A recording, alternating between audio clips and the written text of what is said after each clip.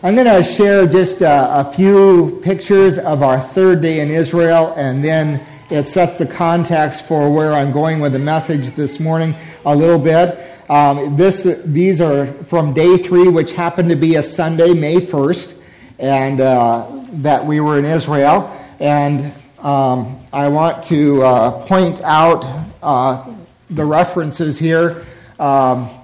There's the Mount of Beatitudes on the Sea of Galilee. That's where we started the day at. Then we went down to St. Peter's Primacy, which is the location of where Jesus fed the disciples breakfast by the sea. And then here's Tabgha, and that is called that's for Seven Springs. And that's where Jesus fed the 5,000 people with the loaves and the fishes. So right there, and that's all within like a mile of each other. So very, very close reference there. And all of those are maintained by 3 different Catholic organizations and Catholic orders and taken care of. The next screen is of the Church of the Beatitudes. Father Brian was exactly right last Sunday night. If there was any holy site anywhere in Israel, the Catholics built a church on it. So it's covered up. He hit that on the nail. This was built in 1937. I wasn't all that impressed with it, but it is in a very beautiful setting, very wonderful, taken care of. You see all the greenery and all of that. And then, and it's in the midst of some very dry fields while we were there, close to Job's Cave and the Sea of Galilee and all of that. The next picture is of they had these along the walkway as you walk there, all of the Beatitudes. And then the next one is a bigger shot of that walkway with those Beatitudes marked all the way down the pathway to get to the Church of the Beatitudes back there. We spent quite a bit of time that morning just going through the Beatitudes and spending some time praying. And then the next picture is you just walk right on the other side, and we walk down to the Primacy of St. Peter's, and this is what is there. It's just that it was that dry, and there's 3 seasons, but you can tell what irrigation does in Israel. And this spot right in here didn't have much for irrigation, obviously. And then the next picture is of Tom Toole, who was our leader, and this is what they believe was Job's Cave, right down on the way between the Mount of Beatitudes and the Primacy of St. Peter. We walked past this, and this was a horribly hot day. It was about 103 degrees, the hottest day while we were there, and I was getting jealous of him sitting down there in Job's Cave. And then the next one is of the entrance to the Primacy of St. Peter. You see luscious green again. And that's where they believe Jesus had breakfast with his disciples after the miraculous catch of fish. And over here, then we went from there to a restaurant that served Peter's fish, which they believe he caught tilapia. That's the most common fish in the Sea of Galilee. And so most of the group had tilapia and fries. I chose not to. I had chicken strips and fries, which was the other option. So, and I was really happy with my choice once I saw everything served. So then the next picture and the last one is of the church, and again, right over the site where Jesus fed the 5,000, and they believe right there is still some of the rock, but they just built right around the place. I don't know how they think they know where Jesus exactly stood when he fed the 5,000 and all of that. But anyway, this was built over that. Again, nothing too impressive about that. But the feeding of the 5,000 men plus women and children is the only miracle that is recorded in all four of the Gospels. You'll find different miracles in different places, but this is the only one where you find this miracle recorded in all four Gospels. And so I want us to read it from Mark's Gospel this morning. It says, the apostles gathered around Jesus and reported to him all that they had done and taught. Then, because so many people were coming and going that they did not even have a chance to eat, he said to them, come with me by yourselves to a quiet place and get some rest. So they went away by themselves in a boat to a solitary place. But many who saw them leaving recognized them and ran on foot from all the towns and got there ahead of them. When Jesus landed and saw a large crowd, he had compassion on them because they were like sheep without a shepherd. So he began teaching them many things. By this time it was late in the day, so his disciples came to him. This is a remote place, they said, and it's already very late. Send the people away so that they can go to the surrounding countryside and villages and buy themselves something to eat. But he answered, you give them something to eat. They said to him, that would take more than a half a year's wages. Are we to go and spend that much on bread and give it to them to eat? How many loaves do you have? Jesus asked. Go and see. And when they found out, they said 5 and 2 fish. By this time, Then Jesus directed them to have all the people sit down in groups on the green grass. So they sat down in groups of hundreds and fifties, and taking the 5 loaves and the 2 fish, and looking up to heaven, he gave thanks and broke the loaves. Then he gave them to his disciples to distribute to the people.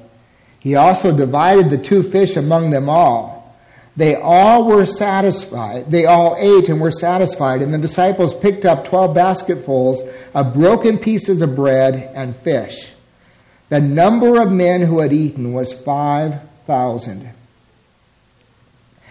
This last month I have spent a lot of time, a lot of resources, and put on a lot of miles doing what should have been 2 very, very simple and quick things. One, getting my annual physical and getting my driver's license, my Class B driver's license renewed. First, my blood work came back with unusual flags, and then I flunked my eye exam when I went to get my driver's test license renewed, and one thing led to another appointment and bills and all kinds of other stuff and other problems, and it just went that way the whole month, and I started on July 1st. And finally Friday, everything kind of took care of itself, and it all ends well on Friday. But my blood work came back with one word in particular that really puzzled me, because it was a word that I had never seen used in reference to me, and I would have never suspected that it would ever be used in reference to me, and that word was malnourished. It did, however, to some extent explain the degree of depression and fatigue and all of that I've been battling. And so, I'm on a plan now and trying to figure out how to become better nourished and take care of the areas where I'm deficient and all of that. Because what has always worked, because I really hadn't changed anything in my life. So what has always worked is no longer working. And then the kind doctor said, well, that's because you're getting old.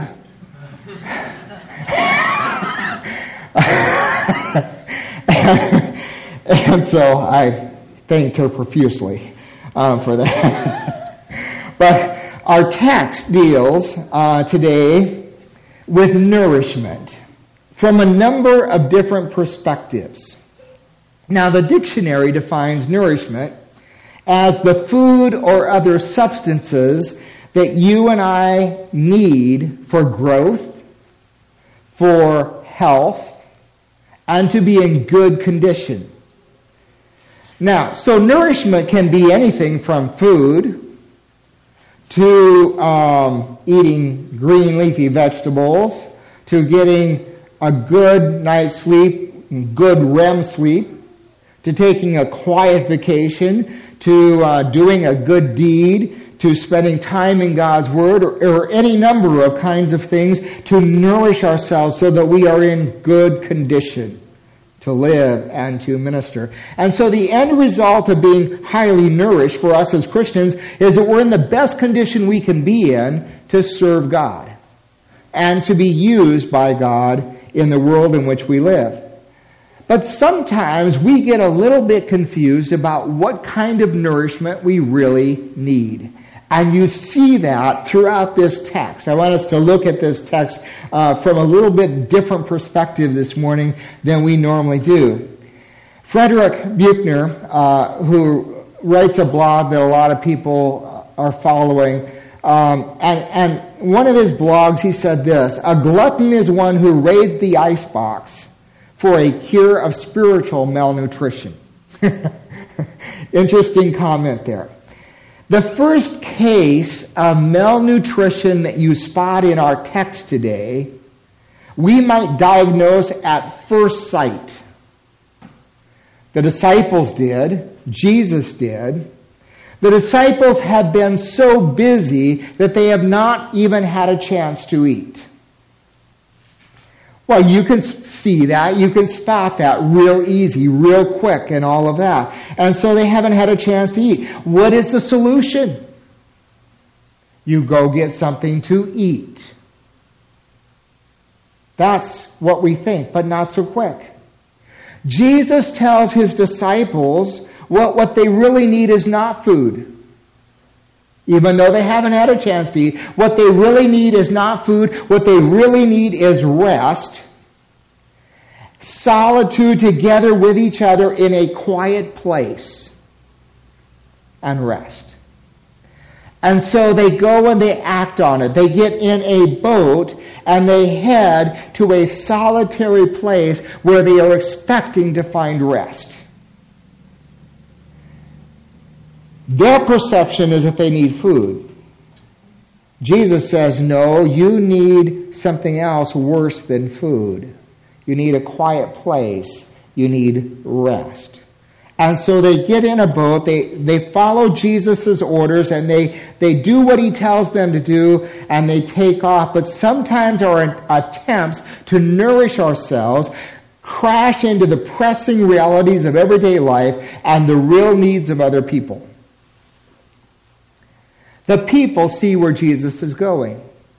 The people all around the Sea of Galilee, and because the Sea of Galilee is only 8 miles wide, and, you can pretty well see if the fog isn't setting in very much, you can see pretty well what's happening. And so when Jesus gets his disciples in a boat and sends them off, people can kind of see, they're heading over there. And they take off running, and they get there ahead of him. And from all the villages and towns and all of that, they come.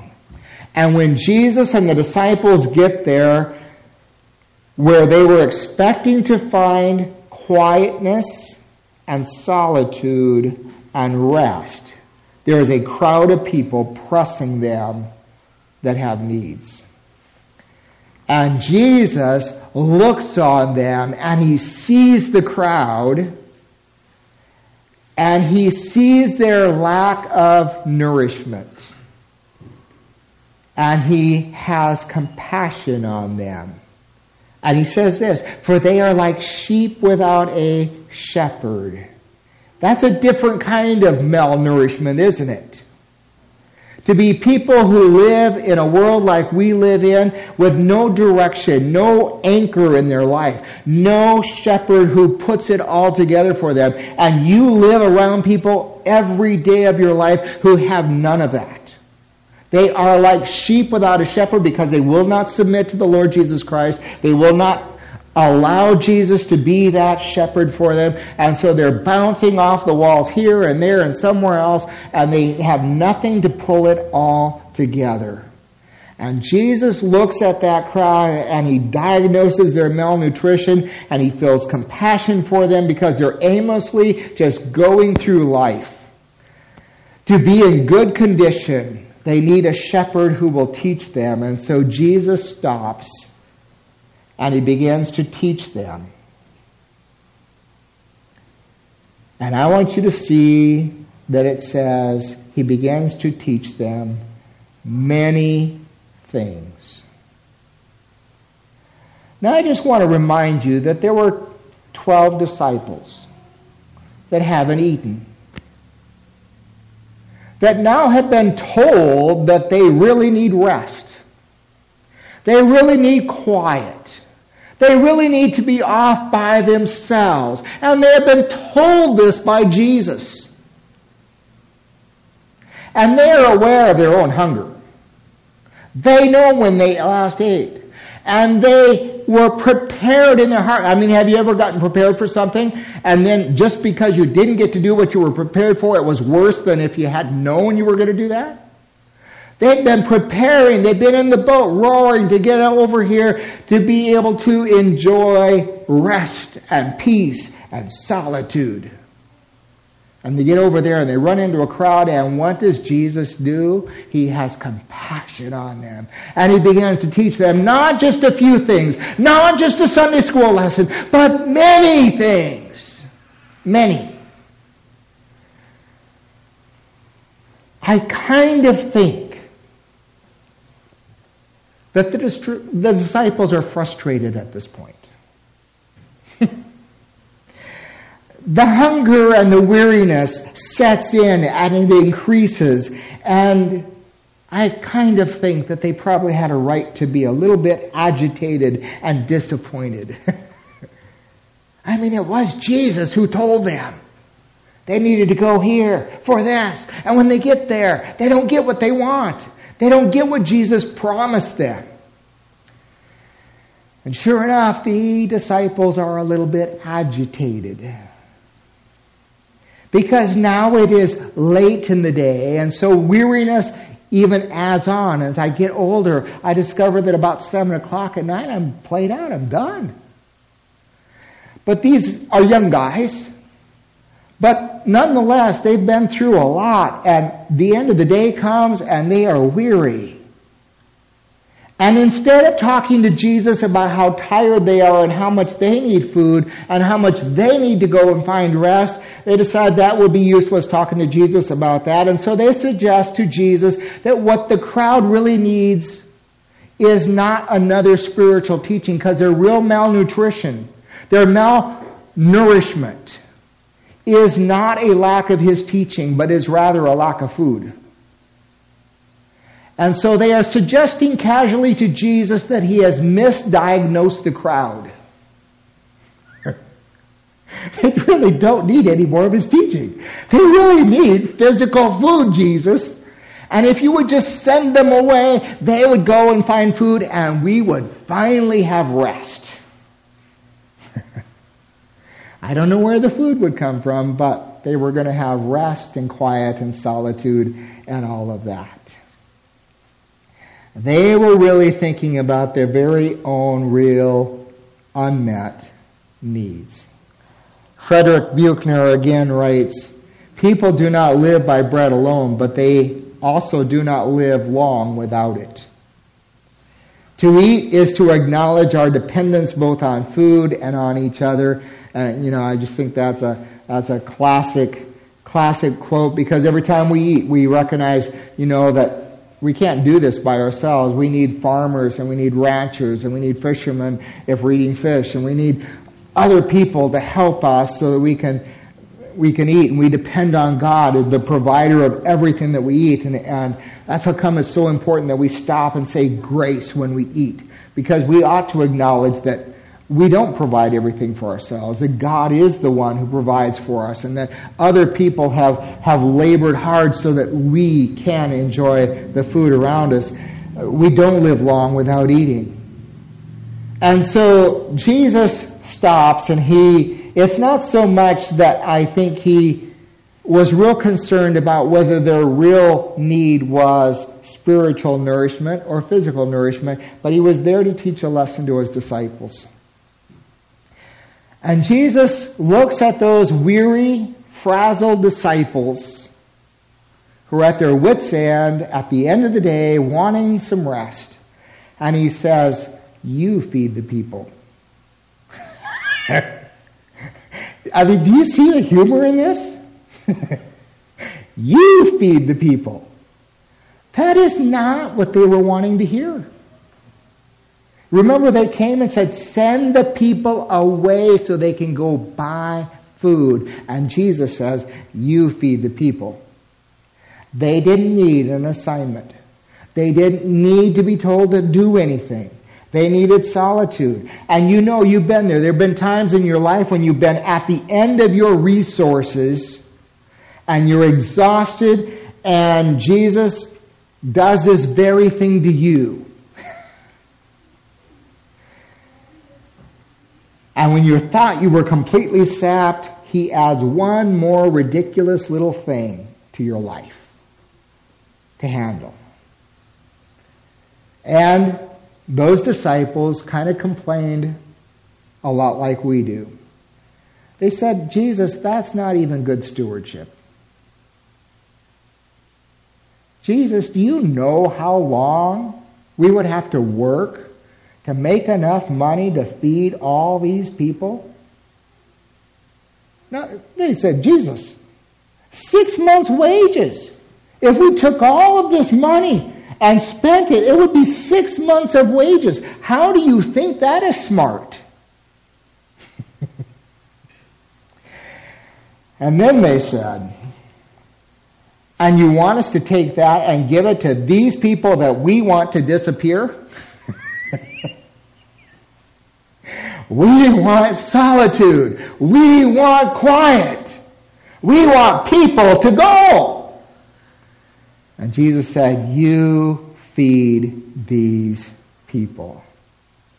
And Jesus helps them step out of the box of small thinking that the only way to feed those people is for them to go and buy bread. And Jesus, you know, with Jesus there is more than one way to skin a cat. And a lot of times you and I get into a mentality that says there's only one way to do something. And a lot of times Jesus will stretch those boundaries for us and pull us out of that small thinking and help us think of other ways of doing something. And so, you know, the disciples thought, well, I guess we're going to have to go and spend all this money, bad stewardship, and buy bread and then haul it all back here and feed all these people. And Jesus says, no. Have the people sit down in groups of 50s and 100s on the green grass. Now, notice that it says green grass. That is not the picture I showed you. This is a different season of the year. It's very lush and it's very green and it's just, you know, they've had rain at that point and all of that. Jesus is telling them to sit down in green grass and specifically to sit down in 50s and 100s in groups. Now you just stop and think about that. You know, if you asked a crowd to, you know, thousands of people to organize themselves in groups of 50 and 100, how easy would that go? I can't imagine how many days it would take. You know, Americans we really don't follow orders like that, but we're back in the day where Roman centurions and they organized everything and people knew how to organize themselves and all of that, and they sit down in groups of 50s and 100s, but it's the disciples who are organizing this and putting them in groups and having them sit down and getting them seated. These weary, agitated disciples are doing this. And then Jesus takes what they had. They'd gone out and they had looked. They're asking people, do you have any lunch? Well, these people had just seen Jesus leaving in a boat and they just took off. They didn't go home and make lunch. They really didn't have anything. So these disciples are going through a crowd of 5,000 people asking people, do you have any lunch? Do you have any lunch? Do you have any lunch? Can you imagine how tiring that was? How exhausting it was to go from one person, like trying to sell vacuums or something or other, to people who already have vacuums. Just going from one place to another and not finding anyone with any lunch. They're tired and weary and hungry, and they keep asking, do you have any lunch? Do you have any lunch? They finally find one boy that has a lunch that his mother packed for the day. 5 barley loaves and 2 small fish. The barley loaves were about the size of a sandwich bun, is what they would have been. And Jesus takes those 5 barley loaves and the 2 small fish, and he breaks it, and he blesses it, and then he takes those tired and weary disciples who had been out organizing the people and finding food and all of that, and he sends those disciples out with all the food that he had just multiplied. Among 5,000 men, plus all the women and all the children, and so now they're out distributing, giving food out. I want to suggest to you that those disciples really were exhausted at the end of their day. When you just start putting all the pieces together here, that was pretty crazy. Now, that's not the end of the story, though. Because there comes after the event, cleanup. That's when everyone is spent and everyone is tired and there is no glamour at all left in what is left to do. And there just aren't a lot of people in the world who like to clean up. There are more people who like things cleaned up, but not so many people who like the actual work of clean up. 5,000 men and women and children had been there on that hillside. I've been to some festivals, Hills Alive and different things, and seen the mess that gets left afterwards. These people, the crowds, had been nourished physically and spiritually, but they had leftovers on the hillside afterwards.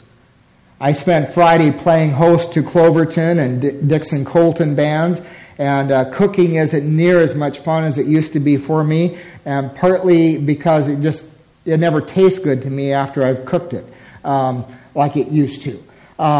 But anyway, so at the end of the day, I was pretty tired, and cleanup was not high on my list of enthusiastic responsibilities. And I really simply wanted to just gather it all up and put it in the kitchen garbage cans. That would have just been what I wanted to do. But I'm glad, since I'm preaching on this text, that I did not do what I wanted to do, and I actually found some people that wanted some of the perishable food and delivered it to them, and brought some other home for us, and then found places for all the non-perishable goods and all of that to be kept until they could be used at another place and time. But I know this idea, I know how tired you can be after the event, and then there's all the cleanup to do. And that's where they are at. They had this big feed, and now the crowds who are now nourished spiritually and physically have left, and there's the cleanup of the hillside, and Jesus says, who? Worn out, agitated, hungry. Well, they probably got to eat while they were passing out food. He sends them out to clean up the hillside.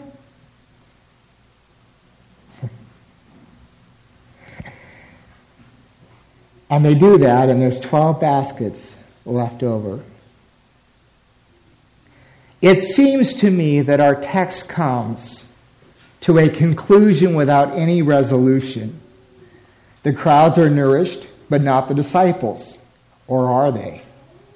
Perhaps their nourishment was not ever really a lack of food, or solitude, or rest. Perhaps their real nourishment, their malnourishment was caused by not leaning hard into Jesus when they were exhausted and had used up their store of endurance. Immediately following the feeding of the 5,000, Jesus goes up on a hillside to pray alone, and Jesus sends his weary disciples out on the Sea of Galilee to brave a storm, and Jesus comes walking out to them on the water. Can you imagine that? After everything else they've been through, Jesus sends them out into a storm on a boat. And that's when Jesus comes walking to them on the water, and they say, "What manner of man is this? Even the wind and the waves obey him." There's an old gospel hymn that we're going to sing. You can join me if you know it. But it's great. Got great words. He giveth more grace when the burdens grow greater. He sendeth more strength when the labors increase. To added afflictions he addeth his mercy. To multiply trials, his multiplied peace. His love has no limits, his grace has no measure, his power has no boundary known unto men.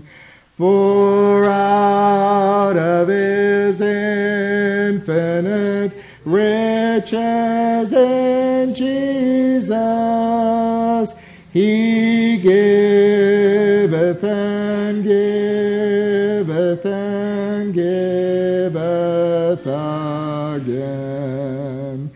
When we have exhausted our store of endurance,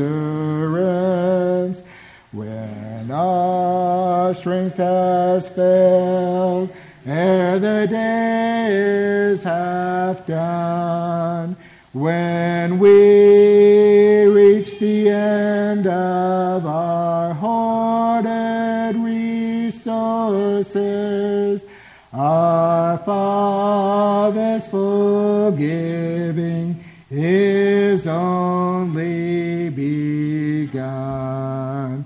His love has no limits, his grace has no measure, his power has no boundary known unto men. For out of his infinite riches in Jesus, he giveth and giveth and giveth again. That event, the feeding of the 5,000, seeing Jesus walk on the sea, made such an impact on those disciples when they were weary and malnourished that it ended up being told in all four Gospels. And I want to say to you today that whatever it is that keeps you from being in good condition, whatever it is that keeps you from health, Jesus cares about. He wants us to take good care of ourselves. And sometimes you and I make choices and we don't take good care of ourselves. And sometimes we go past our own limits by the choices that we make, and we need to fix that. But sometimes God allows us to go through things that push us beyond the limits that we knew we had. And at other times, God is the very one who is pushing us beyond the limits that we are comfortable with.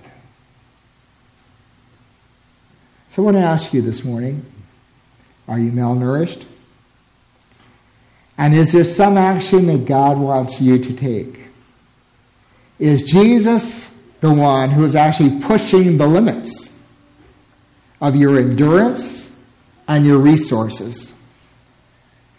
And I want to end on a high note of saying this.